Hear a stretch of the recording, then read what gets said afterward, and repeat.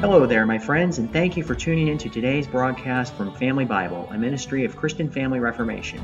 I'm your host, Christian Horseman, and it's my prayer that as you and your family study God's Word together, you'll find this broadcast to be a blessing to your souls and an inspiration to grow in your relationship with the Lord Jesus. So without any further delay, let's get started.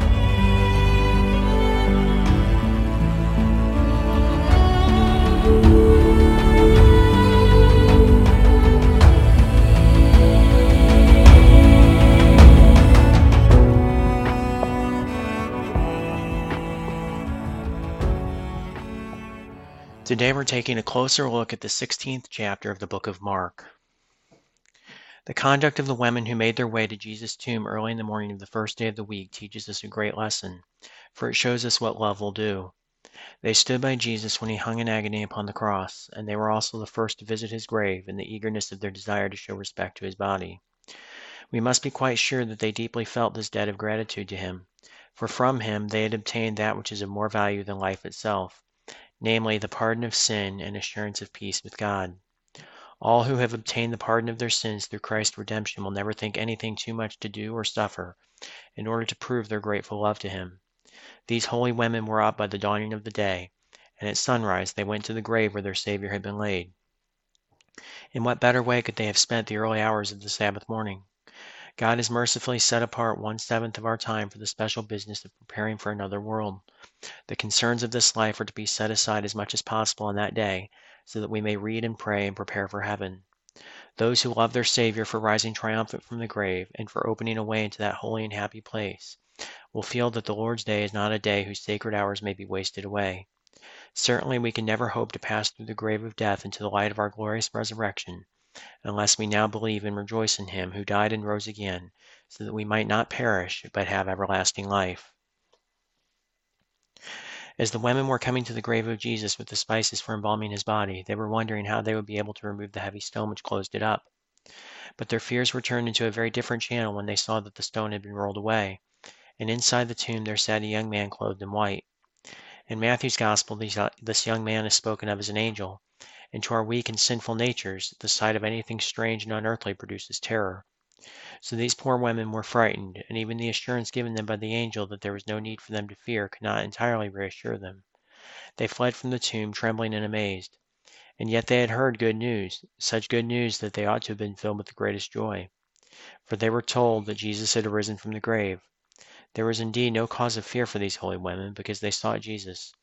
And if we ourselves ever hope to stand undismayed in the presence of God and his holy angels, we also must seek Jesus. His blood cleanses us from all sin and gives us grace to live an altered life. Therefore there will be no terror for the humble and repentant Christian in the day of the Lord's return, for then we shall no longer inhabit this sin-corrupted earthly tabernacle. On that day our vile bodies will be fashioned like Christ's glorious body. Oh, how happy will that hour be for all who are now sincerely and earnestly seeking Jesus. Mary Magdalene at one point of her life had been fearfully taken captive by Satan, but the Lord Jesus in love and mercy had delivered her from that terrible bondage. And now she was the first to be allowed to see our Savior after his resurrection. She had boldly professed her faith in him, she had shown her love to him by being among the last to leave him when he had died upon the cross, and she was one of the first to visit his grave. Thus it always comes to pass that those to whom much is forgiven will love much, and those who love much will be shown much love. How is it with us? Have we ever seen our sins in a strong light and earnestly begged Jesus for deliverance from their guilt and power? We may best answer these questions by asking whether Christ now reigns in our hearts by faith, which is shown forth by a life of devoted love and service. Mary Magdalene went immediately to bring the glad tidings that she had seen her Lord to those who still mourned and wept. And is this not a lesson for us?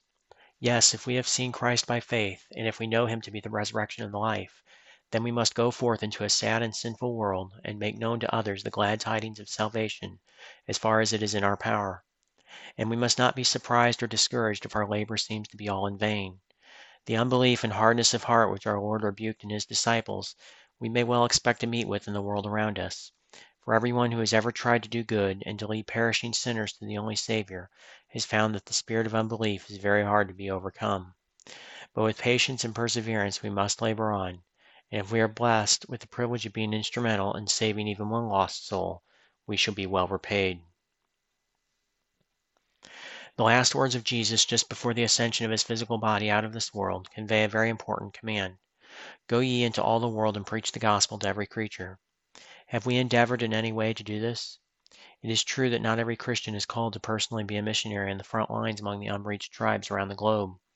But have we offered up our prayers of intercession for those who are engaged in this selfless labor? And have we taken care that our loved ones at home have been brought into Christ's fold? Have we endeavored to teach the knowledge of the blessed gospel to all those who are around us here in our own homeland, whether it be our family members, friends, neighbors, or co-workers? And this concludes our study today in the 16th chapter of the book of Mark.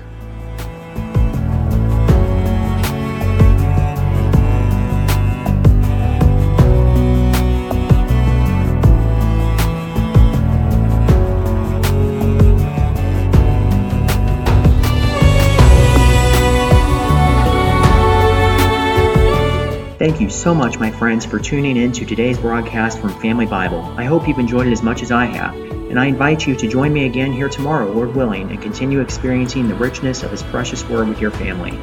If you found this resource to be a blessing to you today, please share it with someone you know, and consider taking a moment to leave a comment and tell others what you found edifying. Also, don't forget to like and subscribe on YouTube so you'll never miss a new broadcast. And feel free to visit my website, ChristianFamilyReformation.com, for inspiration and encouragement in your family's walk with the Lord. I'm your host, Christian Horseman, and I want to thank you again for tuning in today. May the Lord inspire you to live life today in light of eternity. Seize the day for Jesus Christ.